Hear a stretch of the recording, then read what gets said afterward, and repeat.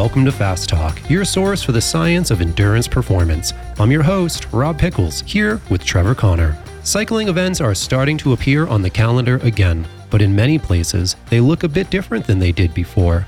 Gravel has exploded, and we're seeing more people racing, including high-level pros, than ever before. Gravel events can be easier to organize, get far more participants, and offer something to both the racer looking for a result and the rider looking for an adventure.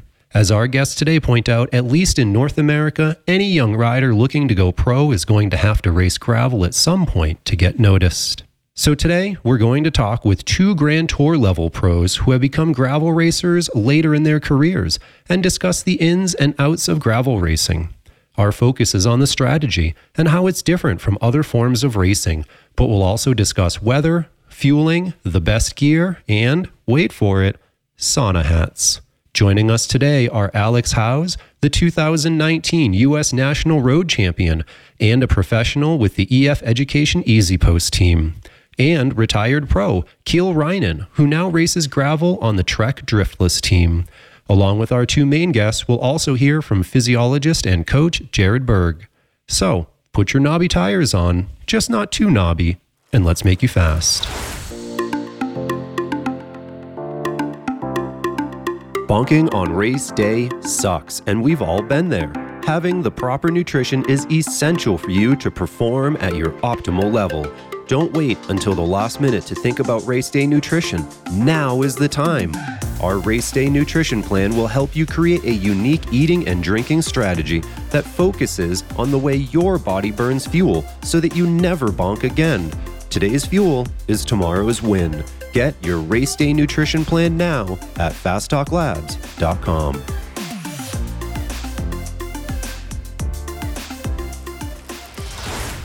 Well, this is going to be a fun episode, I think, today, Rob, because we've got, what did you call them? Two washed up Pros do gravel, man. It's what everybody's doing right now. Way to welcome our guests. Well, I have full respect. These are guys I raced with or watched them ride away from me in a few races. So we have with us today Alex Howes and Kiel Reinen.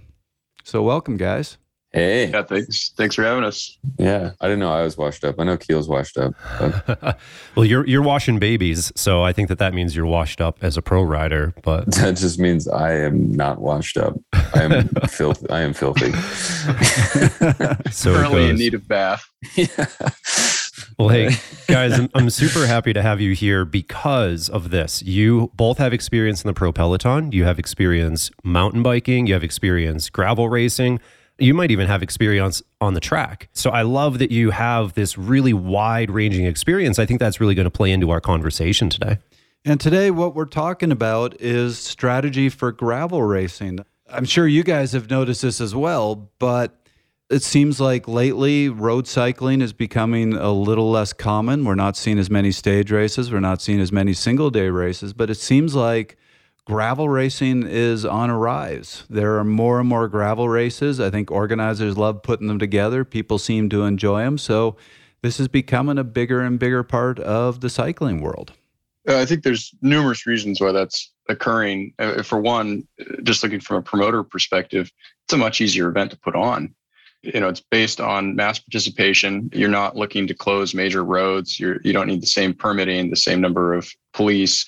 It's not the same Herculean task that putting on a road event is. And then on top of that, you have more and more people interested in this sort of version.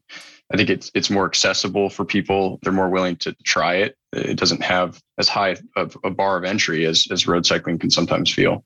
Now, you guys might have a tainted perspective on this being pros, but how do you feel kind of about the proification, if that's a word, of riders like yourself coming into this that was otherwise an amateur event previously, that was about fun and everything else? Do you see gravel racing becoming more quote unquote professional, more organized? Do you ever see teamwork? What's the future of gravel a couple years from now? The future of gravel. The future of gravel. Yeah, I don't think anybody really knows what that looks like. I don't know. It's tough because a lot of people are like, oh, you guys are ruining gravel and, I should stay on the road or just quit cycling altogether and get fat like all the other old pros. And I don't know. To me, it's sort of like, I love racing in the US, like just period. All my best results have come in the US. And I think a lot of that just comes from emotionally just really being in it when I'm here. And at the moment, there's nothing else to really do in the US. And that, like if you want to race in the US, you have to have knobs on your tires, like you got to get dirty. Because as you say, like road racing is kind of fading away. There's no Tour Utah, Colorado, California, name your major road stage race. Like those are all gone. So to race here in the States, like it's gravel or nothing. On that, do you think that the level of competition now in gravel racing is on par with what you used to see on the road in Tour of Utah and these other bigger races? It's a variation on that, right? Like to Alex's point, because this is what's available now, it's not just ex-World Tour riders coming back that is sort of raising the bar of gravel racing. You have to think about the young kids who are aspiring to be professional racers. Where are they going to go race? This is their option. When Alex and I were young, 20 something, early 20s, there were 10 good continental teams that many guys made their career on in the US. And there were races every month, all spring and summer long, that they could go to. There were high level races. Most of those events and none of those teams exist anymore. And so for people who are, not 18 and going straight to the World Tour, this is sort of the only stepping stone left. And so they're coming in to gravel with that sort of level of commitment that they would have otherwise maybe put towards the road. So why don't we shift gears a little bit and tell us a little bit about what gravel racing is about? What makes it unique? What is a gravel race? How is it different from other forms of racing? Yeah, I mean, with gravel, it's sort of this weird hybrid between road and mountain. There's definitely a handling aspect. There's, group dynamics that you'd see in the road, but it's not the same sort of fast charging peloton that you would normally see. When I think of like a group riding over gravel, it's generally, 1 to 2 lines of riders, like you're kind of like cruising along on the double track. When I say cruising, I mean, sometimes you're like really flying, but you're on a double track versus being 8-10 wide where you would be in a peloton on a major road. So it makes for a different drafting dynamic, but it is also similar to the road, more similar to the road, I think, in that the speeds are higher and you have a large peloton of riders, which you can, usually work with to an extent. So it's not quite the same sort of time trial sort of effort that you would see on a mountain bike. And the bike itself is more like a road bike. I personally would say it's a cross bike. And here's where you might argue with me, but I actually once asked the tech editor at VeloNews, what is the difference between a cross bike and a gravel bike? And he paused for a very long time before he could give me an answer. That's why you don't have him on the podcast, right? Geometry is probably the simple answer. Also, cross bikes, at least racing UCI races, they're limited on tire size. So those frames are not built to accommodate whopping big 650B 40 plus C tires. That said, we are talking about nuances. I tend to think of the gravel races as having a lot of similarity to road races, but everything's in slow motion. Everything, the attacks, the sort of pack dynamics, the sprints, everything is happening at, half the speed that it would on the road. And so that changes things. Plus, we don't have a setup where everyone is on a team of 8 riders. And that means that tactically the races are less predictable. So what is the typical length for a gravel race? Are these similar to a road or a mountain bike race? Are they longer or does it really vary? I think in general, they're significantly longer. Unbound is like the Unbound 200 is the one that everybody looks at. And that's a bit of an outlier in that it is probably about double what you would see in your sort of average gravel race. But even, 100-mile gravel race, I mean, that's a huge effort. When you think like a lot of weekend road races that people were doing, 5-10 years ago, those would be, 40, 50 miles. And like, that's a relatively long road race for a lot of people, and it'd take them, 2, maybe 3 hours. These gravel races, it's like 100-mile gravel race over tough terrain. We're talking 7-hour race. I mean, that's starting to get pushed towards what you would do in like an Ironman. Maybe not quite that far, but yeah, they're long, they're hard. Yeah, and on the flip side of that, I don't know of any gravel crits. Does that even exist aside from like maybe a short track mountain bike race is probably the closest thing to a criterium maybe? Yeah, I haven't heard of any. Maybe we should make one. I think that's the thing. Here we go. That could be our thing, Keel. You and me. That's where we shine. We have to make our own race. Yeah, it wouldn't hurt my feelings if bike handling played a little more role in these results. The other thing too, to go back for a second in the distance of these races, is everyone who's kind of getting into the sport or relatively new to the sport, they always talk in distances. And something that we understood as pros was, time is kind of the more relevant number. Yeah. And so there were plenty of Grand Tour stages we did that were between 100 and 150 miles, which is a typical gravel race length. But we're doing them now at a fraction of the speed. And so these efforts, like Alex said, are 7+ hours. Maybe for the weekend warrior, it's 10 to 12 hours. And that's completely different than a 150-mile stage of the Vuelta, where we might have finished in 5.5 hours. And that's one of the differences there too, Keel, that you're pointing out, is amateurs and pros are doing the same course at the same time, right? I think in some of these events, maybe there's different options for length, but if you want to go out and do that 150-mile, event length, you're out there with everyone. It could be their first bike race or their 100th bike race. That it's a commingled pack, and I think that that's been really interesting. Yeah. Well, this is something that I noticed in those multi-day mountain bike races that you also see in the gravel races. In a strange way, they are harder for the amateur than they are for the pro. Oh, 100%. Like my brother did the Trans Rockies, and he was taking 6-7 hours a day, so he had less time to recover. Those days were beating him up. I mean, he was going hard for him for 7 hours. Pros were completing it in 3 hours, so they had much more time to recover. And it's the same thing here. If you're taking 12 hours to do this ride and you're going as hard as you can, that's a huge day. Yeah, I think we're also getting towards the upper end of the threshold of what's quote unquote raceable. Like unbound gravel. I mean, 7 hours is a really long time to race. That's this past weekend. That's kind of roughly what the finishing time was. It's really on the limit. And unbound sort of just pushes past that limit. Can even a professional level rider race for 10 hours, or are you just out there riding at that point? Yeah, it's a race of attrition almost more than, it's not who can go fastest, it's who can kind of go slowest for the longest amount of time. Gravel racing does have different demands on our bodies from other types of cycling. Let's hear from physiologist Jared Berg on what that means.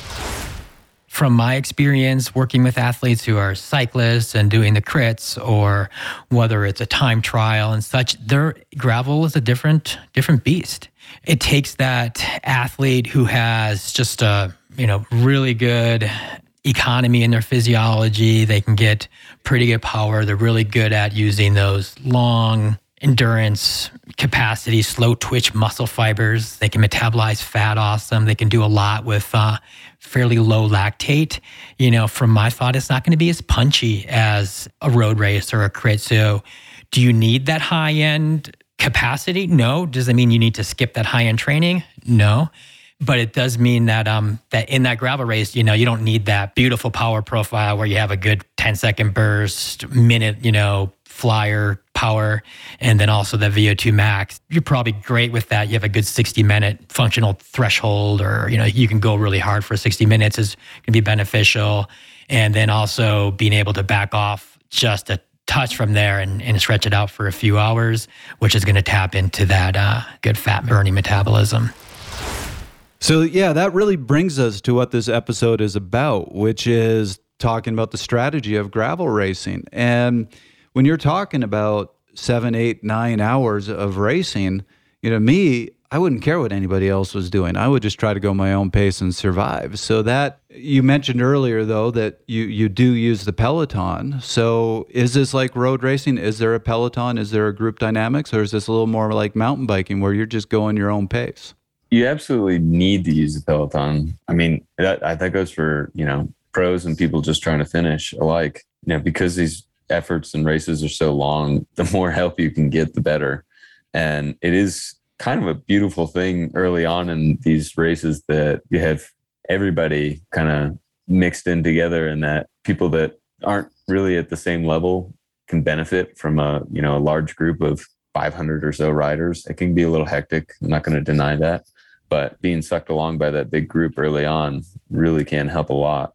But at the same time, you really do need to kind of keep an eye on what you're doing. Make sure you're not overreaching and going, you're not doing, a threshold effort for the first hour just so you can save 5 minutes by sitting in the Peloton there. So it is a bit of a balancing act. Also, the amount that you're saving is a lower percentage than on the road. You may be in a group getting some draft, especially if it's a headwind sector or a smoother gravel sector, but we're not talking about the same percentages that we are on the road. First of all, the overall speed is lower and the distance between riders is sort of inherently a bit larger as well, because you need to be able to see what's going on in front of your wheel. You can't be a couple centimeters from the rider in front of you. And so, every inch that you drop back behind that rider to see the obstacles that are approaching is a little bit less draft that you're going to benefit from. Yeah, I think that's an interesting point. I had an interesting experience at Belgian Waffle Ride a few years back where, a guy that I know, really similar fitness to me, we were both in the event together. And I ended up hooking up with a great group and was in that group for most of the day. And I finished, an hour and a half at least ahead of, my friend. He was like, how did you finish so far ahead of me? I was like, I'm drafting off this group the whole time. He's like, man, I rode by myself the whole time. I didn't ride with anybody. And that's BWR. Maybe because of the road sections, there's a faster speed and the drafting plays a little bit more into it. Can you guys talk about the range of terrain that's out there, right? We have Unbound, which is, as far as I know, I've never done it, but it's full gravel the whole time. It's maybe some chunky gravel. You have some other races like Rock Cobbler, I think in California, that has like some single track, but then you have, say, Boulder Roubaix, which is technically a gravel roads that we would all ride our gravel bike on, but it's really a road race. How does that spectrum of terrain play into the tactics? Are you behaving differently on something that's really fast and smooth than you are something that's maybe chunky or more single tracky? Definitely. There's also, that's part of the fun of this is there's a lot of choices to make, when it comes to equipment, gearing, tires, pressure, all those sort of different courses lend themselves to different setups. And I think one of the things that people enjoy and connect on at these events is dialing in those setups. And, there's so much tactically that changes during the ride, right? Like if you have a mechanical in the first 10 miles, that's really different than having a mechanical in the last 10 miles.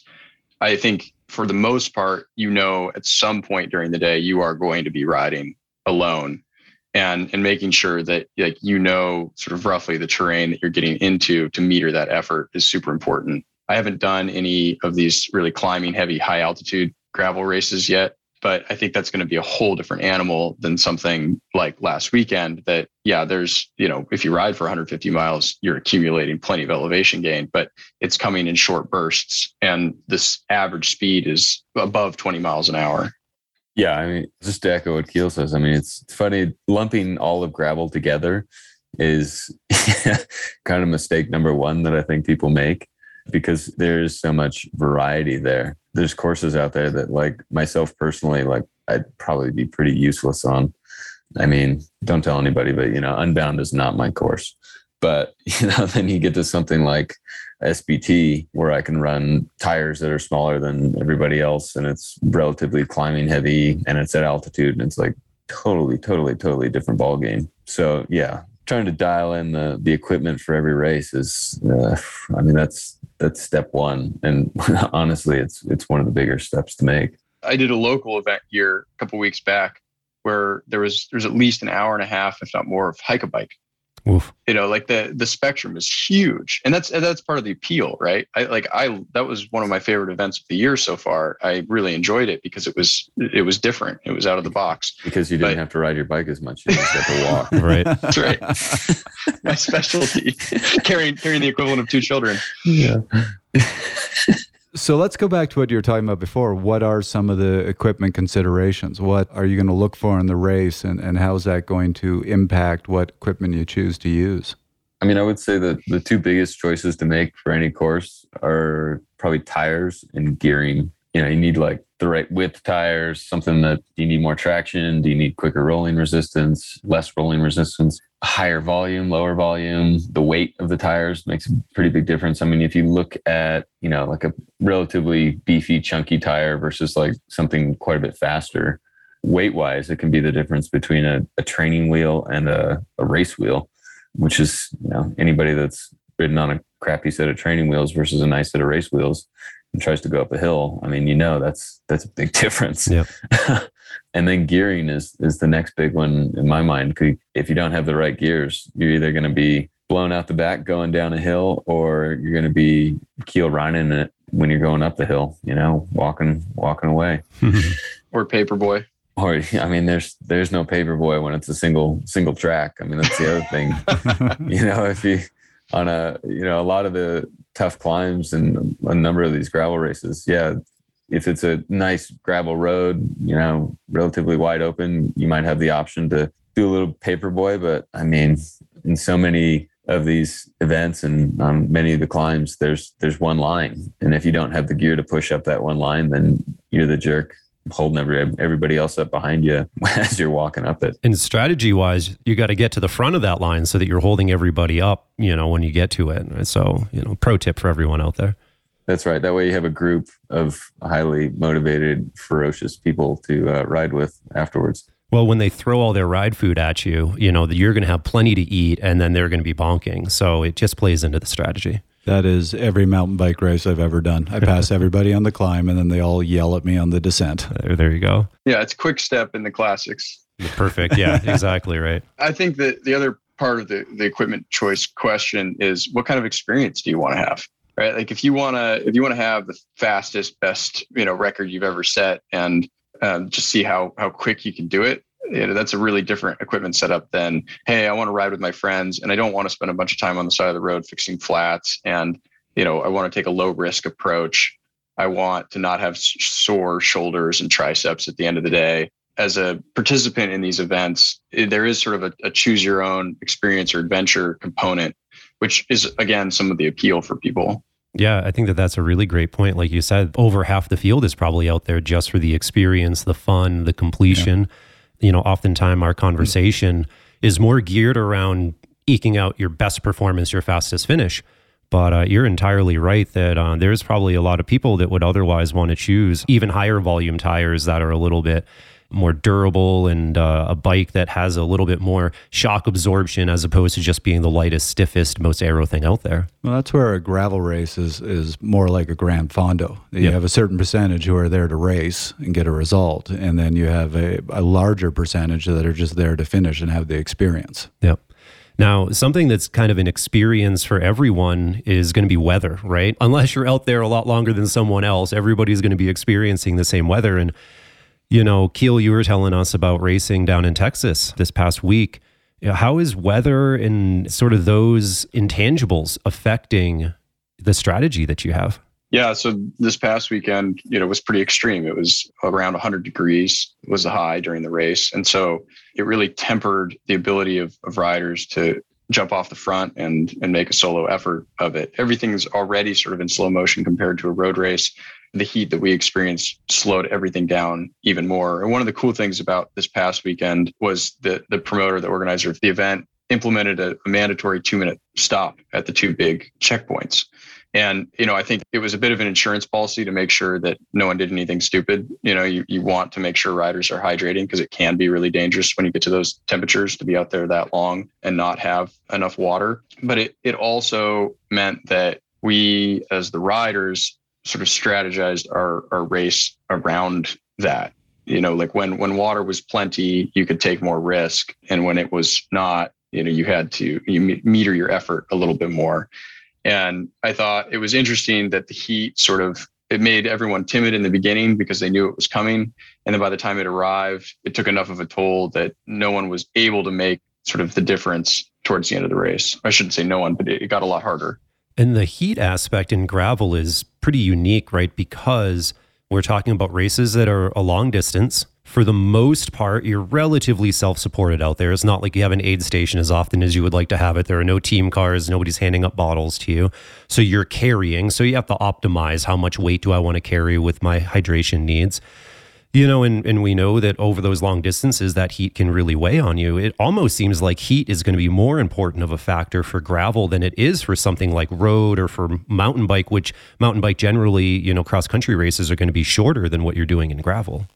Absolutely. And yeah, I mean, like you say, there's only so many aid stations out there in these long races. If the lights go out, you have very few resources to sort of get the get the ship back on track. If you run out of water or you overheat, it's I can tell you from many personal experiences.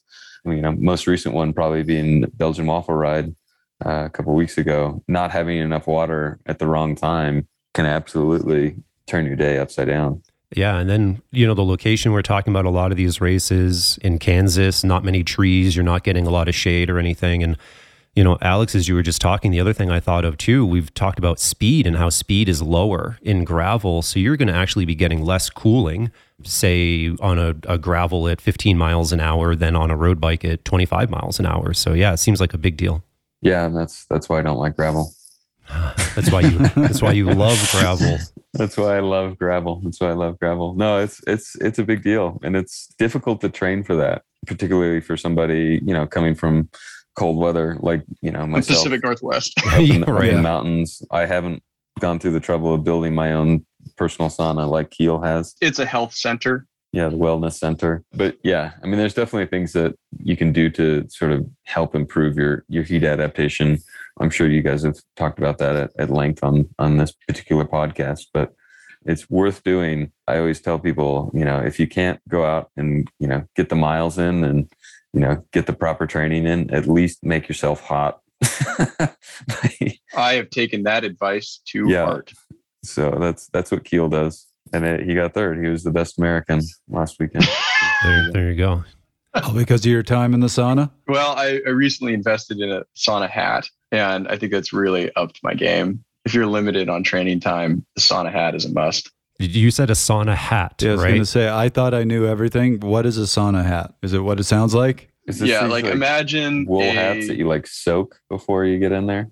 Yeah, but it's better than that, because instead of looking like a hat, it looks more like a cartoonish mushroom top, like mushroom cap. And then they're often embroidered, and they're, traditionally from, like areas like Ukraine that I don't speak Ukrainian. So I don't know what's embroidered on there. There's a picture of a barrel and a bunch of letters that I can't decipher. It probably says loser on it for all I know. But the idea is to keep a pocket of air above your head so that the hat has to have this kind of tall peak to it to trap that air. And it's shockingly effective. I am shockingly surprised. We are looking at pictures of this right now. What is it supposed to do? It's so you don't catch your head on fire, but you can totally light your body on fire? Is it sort of, the idea is that, insulating, right? Right. It's insulating. Your head is going to overheat before your body in a sauna. Part of that is because your head's more sensitive, but part of it's also because it's the thing that's highest up in the sauna. And because that temperature's higher up there, it's experiencing a different temperature than your legs. So I think it's mostly about making an effort to kind of even the heat that your body's experiencing. So you put a Ukrainian wool beer cooler on your head to get in the sauna.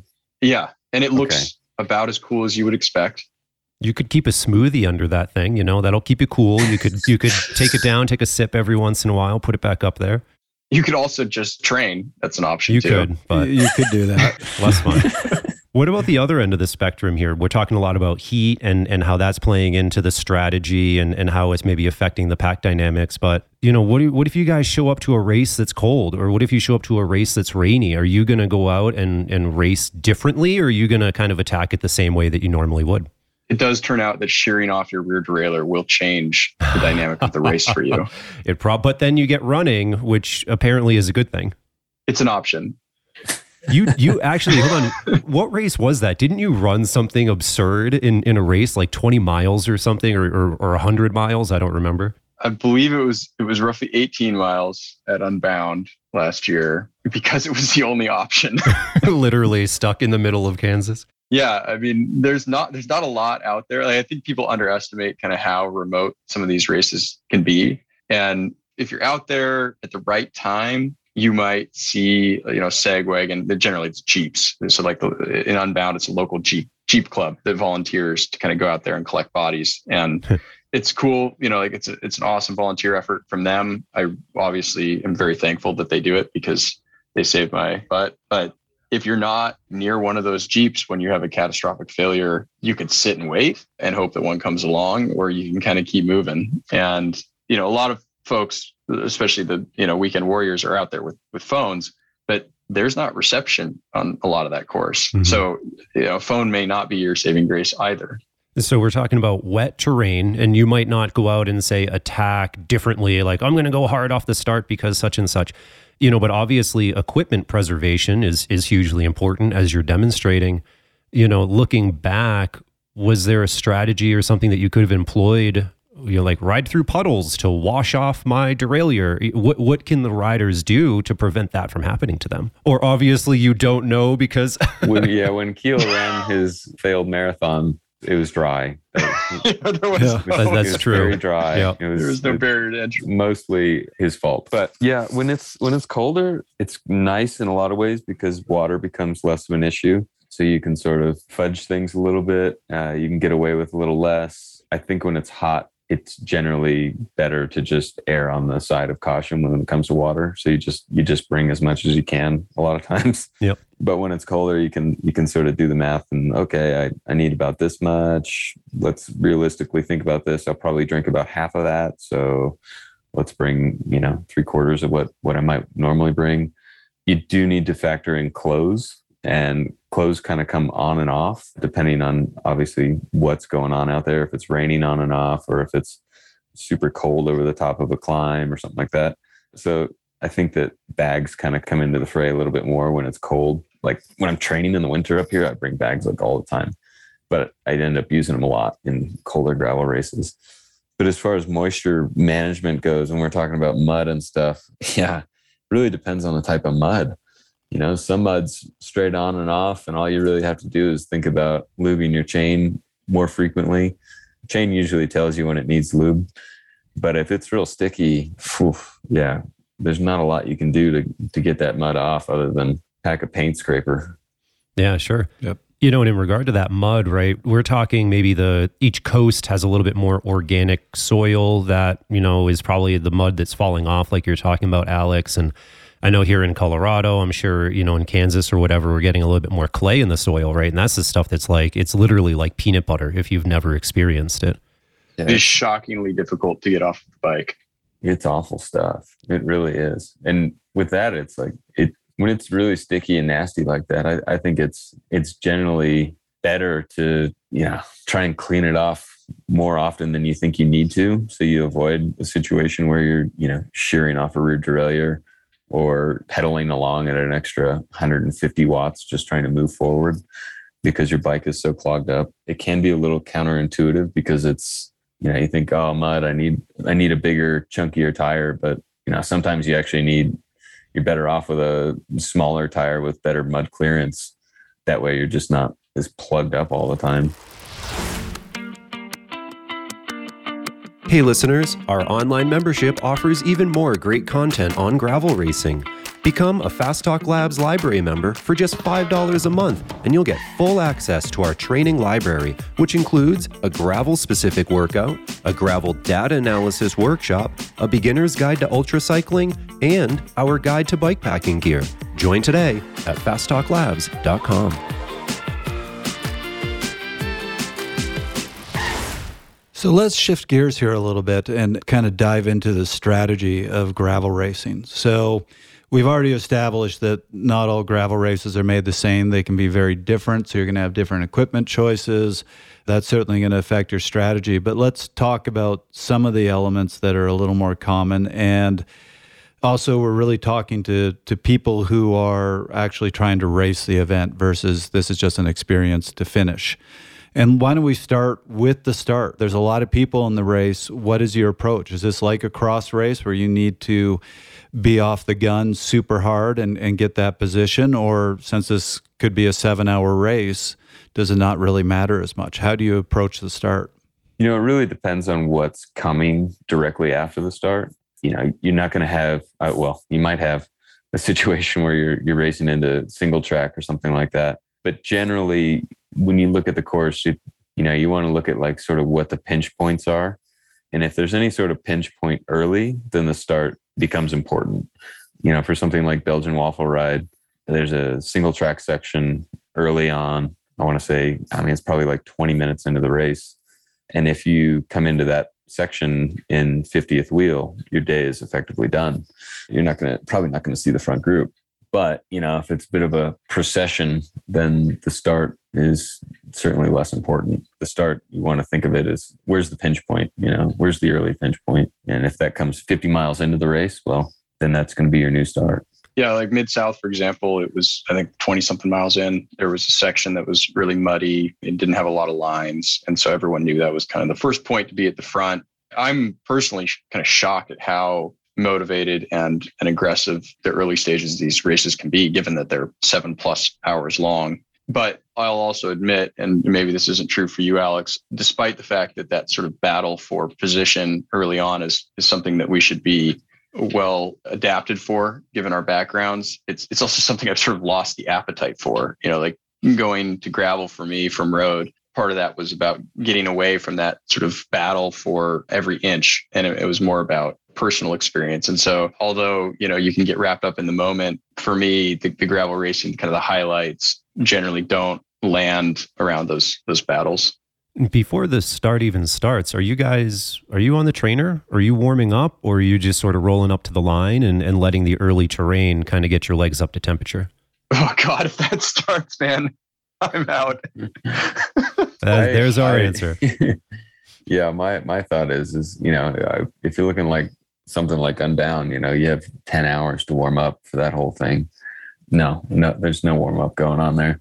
But if you'd asked 10 years ago in the pro peloton, everyone would have laughed too. Yeah, I think this is a little different though. I mean, is it worth it to wake up at 2:00 in the morning to eat some food and then digest and then get on the rollers at 5:15 in the morning for a 6 a.m. start? It's like, come on, Yeah, I can see Pete doing that.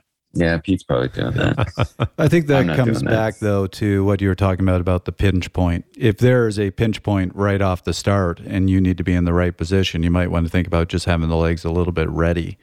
If the start isn't that critical, then you're right. You're going to get your warm up in the race.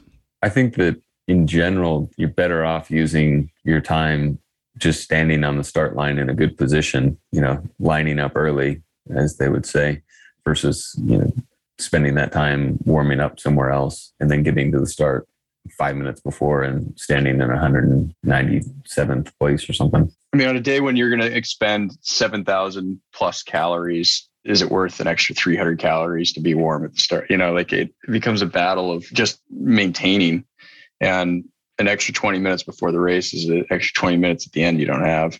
So let's shift to, now you're in the race, you're in a pack. You said there is a peloton, you're often riding in a group, but it's much slower than road racing. Does that impact the strategy? Are you still using a lot of the same tactics? Are you attacking? Or is it more like a breakaway where you're working together? There's no rules, right? Depends on the rider. It depends on the rider, depends on the race. How do you two approach it? Well, I think in general, gravel seems to be more attrition than road, so it is sort of similar to a breakaway in that, towards the end, there's going to be some riders that hit out in search of the victory. But for the most part, it's riders coming off the back slowly, it slowly whittles down. Riders have mechanicals, they run out of gas, they have bad moments, they don't have water, whatever. They slowly just sort of filter off the back. And then towards the end, you have 5 to 10 to 2 riders that, are attacking each other, and Keel's holding onto the back of that for dear life and then outsprints everybody. In an ideal world. Or running with his bike, trying to keep up. Yeah, it could go many directions for Keel. It has gone many directions for Keel. I think Alex is right, though. The race almost happens sort of like backwards. It's a filtering down of that front group that occurs rather than riders sort of taking off from it until that very, very end. I think a large part of the reason why that happens is because of sort of the way the peloton is shaped. If you think of like racing a criterium, people who've done like hard criteriums, like, what that's like. You're in one line and you're just whipping around the course.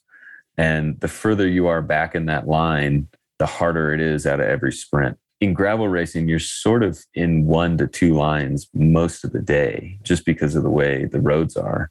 There's only a certain number of like good lines on the course. And so it's kind of strung out, so to say, all day. And so you get this elastic effect the further you are back in the group. And so it's sort of like racing a slow motion criterium for most of the day. So the further you are back, the more, accelerations and efforts you need to make. And I think that's why you see guys just sort of dropping off the back. There's also an expectation that once you're inside that group, whatever size it may be, that you are contributing, because the group itself, it only maintains the momentum if people are rolling through. And so the moment, half the folks in that group start sitting on, you lose momentum. And it's not like road racing where you can say, well, I'm sitting on because my teammate's up the road, the breakaway, or, my sprinter is off the back with a mechanical and I'm waiting for him to catch up. It's more of a primarily individuals. And so everyone has sort of a responsibility once they're in a group that's rolling to contribute. But knowing that it's mostly raced off the back, are you considering that when you're in the group? Are you sizing up your competition and trying to figure out how to get them to waste more energy, to wear themselves down so that they do pop off the back? Or are you just focusing on racing your best race, conserving your energy so you can make it to the end? They seem eager to do it on their own. I mean, for myself personally, and I think I probably speak for Keel as well, and all the rest of the washed up pros. Well, I mean, like with where we're at fitness wise and skills wise, we don't want to be on the front any more than we have to. But that said, we don't want to be behind the guys who don't know how to ride bikes very well when it gets technical. So it's this sort of balancing act throughout the race where you're trying to hang back and conserve energy as much as you can. And then, making small moves to get in front of, less technically inclined riders at certain pinch points, and then hoping that, that conserves enough energy throughout the day to where you can start making big moves towards the end. Right. Because there is such a range of skill levels and ability levels, even within that quote unquote fast front group. Right. There might be a triathlete in there who's just able to sustain 350 watts all day long, which is not my thing.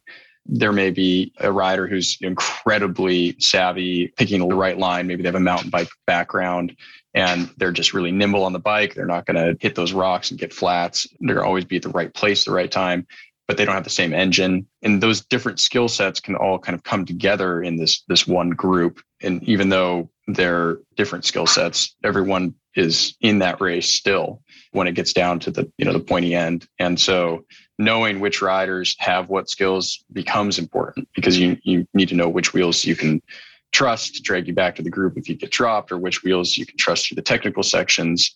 And there is just this huge range of abilities. So it sounds like this is not a chess game like you see in road racing. This is much more it's a long race. It's going to take a lot of energy. So you're doing a mix of saving energy, but also keeping it safe and knowing which wheel to be on when to be in front of guys who can't handle themselves as well. But you're not thinking multiple moves ahead and how to drop somebody or when to attack. It's much more, how do I get to the finish as safely and wasting as little energy as possible? Yeah, I mean, it sounds lame when you put it like that, but yeah, that's pretty much that's less heroic.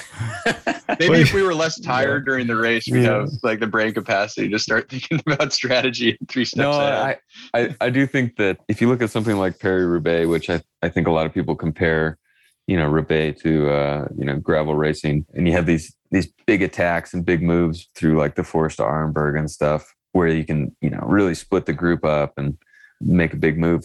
Cobbles are relatively uniform relative to some of the stuff that we see in gravel. And I know I'm going to get like totally chewed up on that by some of my fellow pros, but they are, I say that, and like the cobbles in Roubaix are just like, they're gnarly. I mean, there's potholes all over the place and they suck. But in gravel, certainly for something like Unbound, in general, like we have less bike than we need for a lot of the technical sections. So we're sort of out there underbiking. So equipment preservation is pretty key, actually. So the idea of, really putting people under pressure through a, technical gravel section, a lot of times ends up biting the person trying to do that, biting them in the face, because they end up, flattening themselves out or tanking it because they're on a bike that probably undergunned for the course. So a lot of it just comes down to sort of self-preservation throughout the day, keeping your bike in one piece, keeping yourself in one piece, staying hydrated and, just trying to conserve energy. And then the real race doesn't really happen until the end. And that's where the more sort of road tactics come into play. That's where you're really sizing people up, making a strategy. But, before that, you probably have 90 miles at least, and maybe 170 miles or so of just trying to get through it before the real sort of tactical stuff happens. So let's go to that point in the race. You're 6 hours in, you're in that group of 5 to 10 riders who have survived in the front. Now, what's your tactics? What's the strategy? I mean, it depends on the rider, depends on the race. For Keel and myself, we both want to get to the finish line with as few people as possible, and we want to get to the finish line with them. If that makes any sense. I think both of us are, relatively confident in our sprints. Things obviously change at the end of a long race. If I were to go out and off the couch sprint Ian Boswell and Peter Stetina, I'd probably beat him. If it was a 200-meter sprint, I'd probably beat him by 170 meters. But that's a modest estimation there. Yeah. But then at the end of the long race, like Steamboat Gravel, I had to work for that. where they're riding zone 2 the entire time, and Alex has been at threshold for 4 hours. Yeah, exactly. I mean, in that race in particular, I had to attack just to end up getting to the finish line with them. I went away on the flat to get a gap before the big climb, because I knew they would just smoke me on the climb, which, that was definitely getting towards road tactic territory. I got to say, this is completely off topic, but the worst race of my life ever was Canadian Nationals 2010. I ended up in a breakaway with Pinner and Dominic Roland. So, 2 of Canada's best sprinters. This was not a steady breakaway. This was just attack after attack where they would just keep dropping me, and then I would have to time trial back up to them, try to hold their wheel for 5 seconds before they attacked again, and we did that for 20 miles. Sounds about right. For those of us with no sprint who just like to go a steady pace, yeah.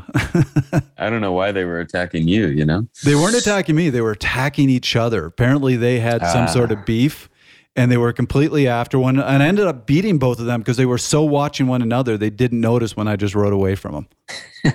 Yeah, that's the jam.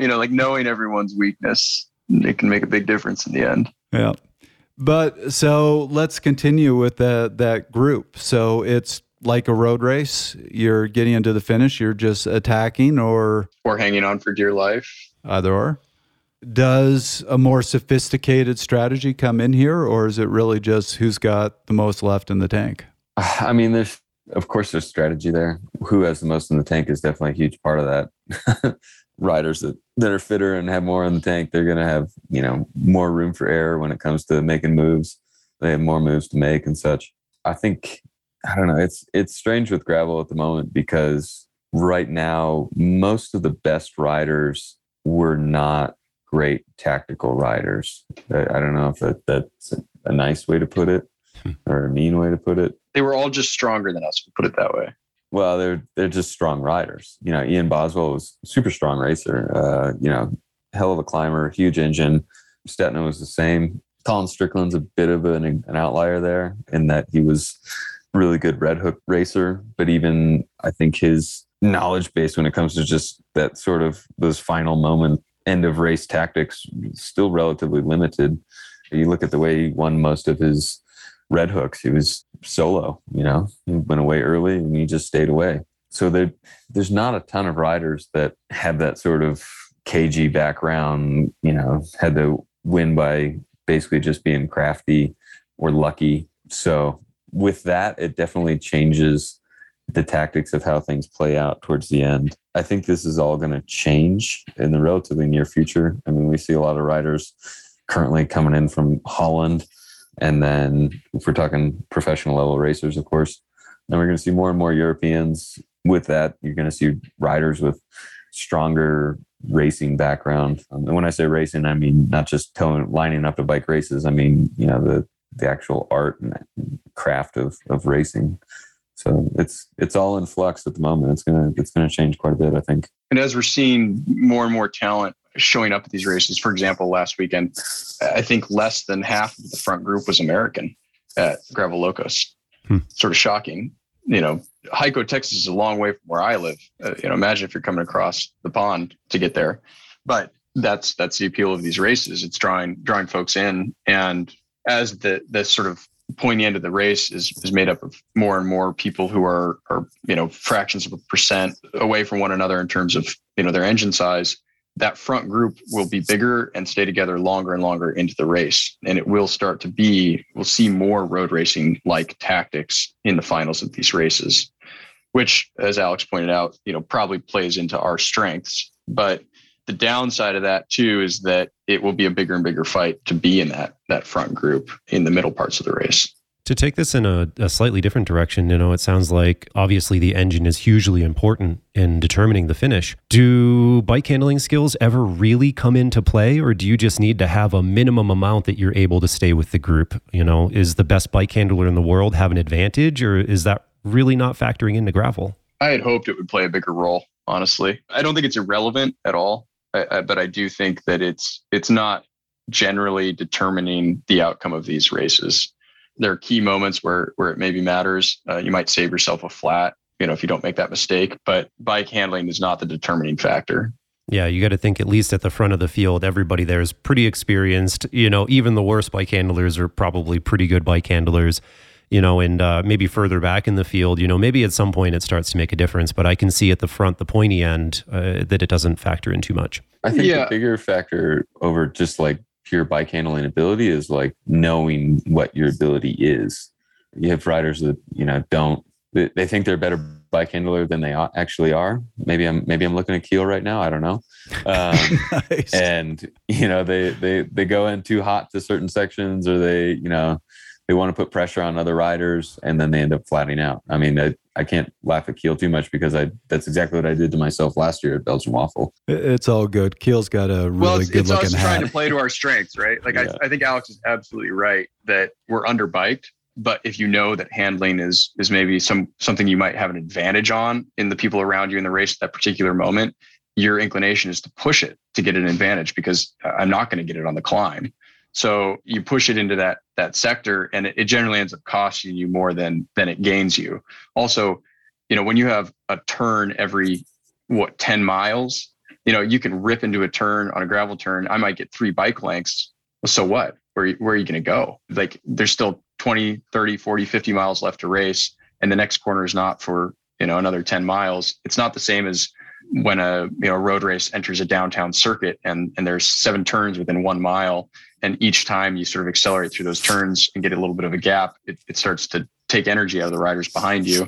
It's definitely not as much of an advantage to push the limits in those moments than I thought it would be. Yeah, I kind of, when I was Belgian Waffle Ride, which is one of the last big events, so that's why the one I keep bringing up. I use my bike handling skills actually to underbike, compared to people around me. I was on tubeless 28C tires. I had some pretty deep aero wheels because I knew that my weakness was going to be like on the climbs, on the roads, just keeping up with people that had more power than me. And then I could easily hang in the group on the off-road sections, even though I was running road tires. I wasn't trying to push it. I was just trying to be comfortable and stay with the people so that when we got back on the road, back to my weakness, that I was then able to keep up pretty well there. Hey coaches, we have a new guide for you at fasttalklabs.com called How to Grow Your Coaching Business. In this free downloadable playbook, Coach Philip Hatsis explores how coaches like you can grow profits, create opportunities, and reach your growth goals, no matter how big or small. Visit fasttalklabs.com now to get this free download.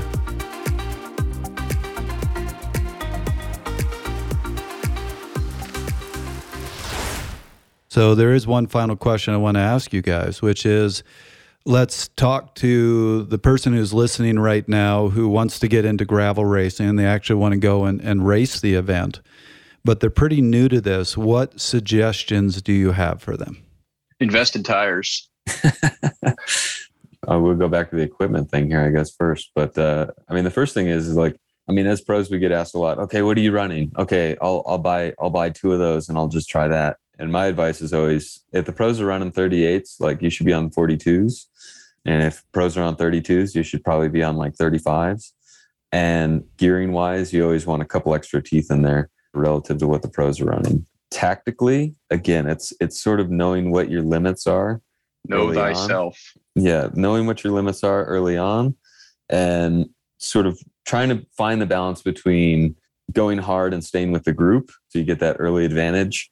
You can finish an hour and a half ahead of your buddy, and also just knowing when it's time to kind of pull the parachute and ride your own race. I think one of the best ways to sort of pace yourself early on in training, you get an idea of what your threshold is, and you sort of pace yourself off of that a little bit. If you're doing 15 watts above threshold for the first 20 minutes, first of all, that's a great effort, and you should probably change your threshold.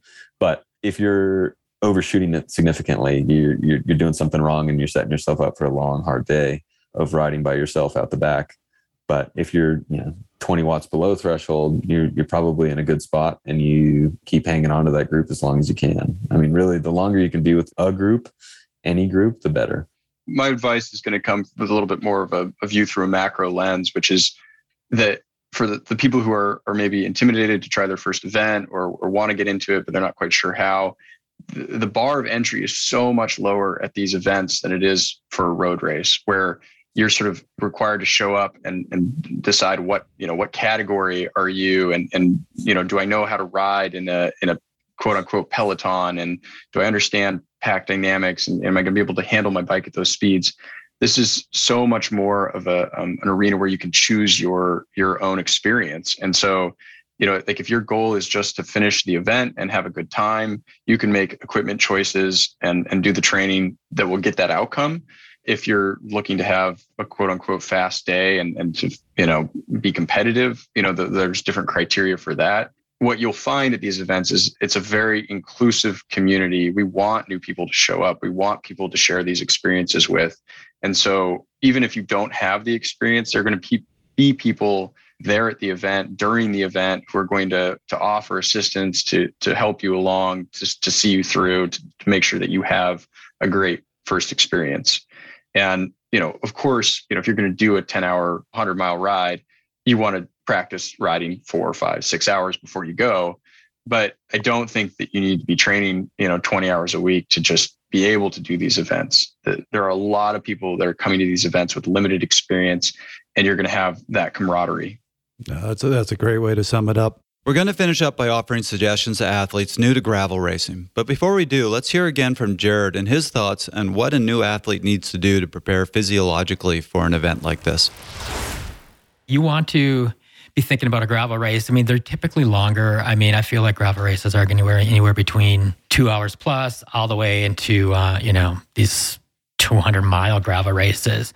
So you'd really need to be thinking about how you handle your bike as you fatigue, how you feel, how your musculature and your physiology feels as you're taking on this, bumpier terrain with these more rigid bikes, and then even thinking about what you should be doing with tire pressure and such in order to, not adversely affect your physiology.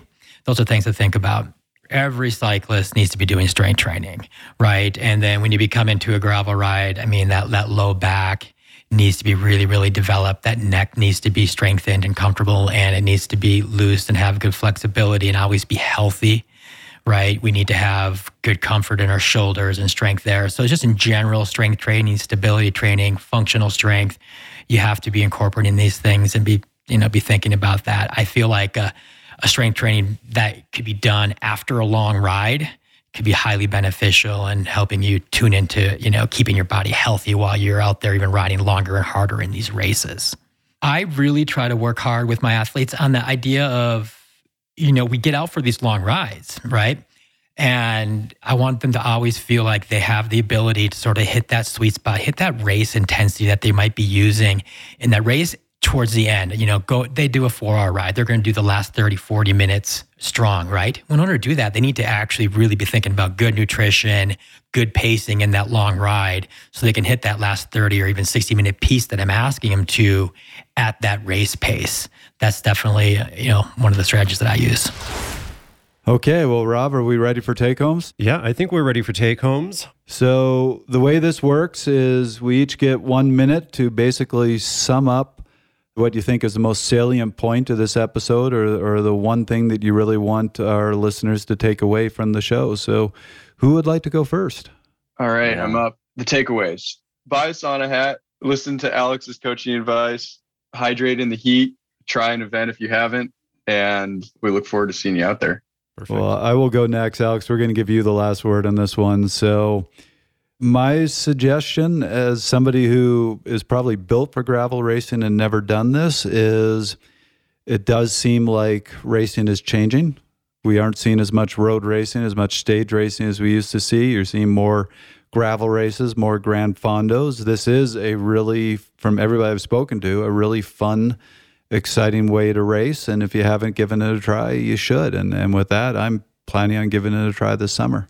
Rob, what's your take home? Yeah, every gravel race or gravel event, depending on how you want to look at it, is different. So I think that anyone getting into this at the beginner level, do so conservatively. Be a little conservative with your equipment. Be a little conservative with your pacing. Be a little conservative with your food and your water. Go out there and learn and experience things. And as you do that, then you can start to make the decisions, that maybe are going to increase your performance. But if you're jumping into an event for the first time and you're really trying to absolutely maximize aero and rolling resistance and everything else, you're probably going to be on the edge of failure. And that is a common occurrence in gravel. So get out there, try it, do it, experience it, have fun while you're doing it, and worry about the pointy end once you have a little more time under your belt. And Alex, last word is yours. I think that gravel is everywhere in the US right now. So there's kind of no reason not to try, not to get out there and, participate in the local event. The barrier to entry is relatively low. It's a ton of fun, speaking personally here. But before you go, like a couple small points, like know the course, at least get an idea of what you're in for. Big chunky gravel, smooth, fast gravel, lots of climbs, pan flat. Like what is it? Where are the aid stations?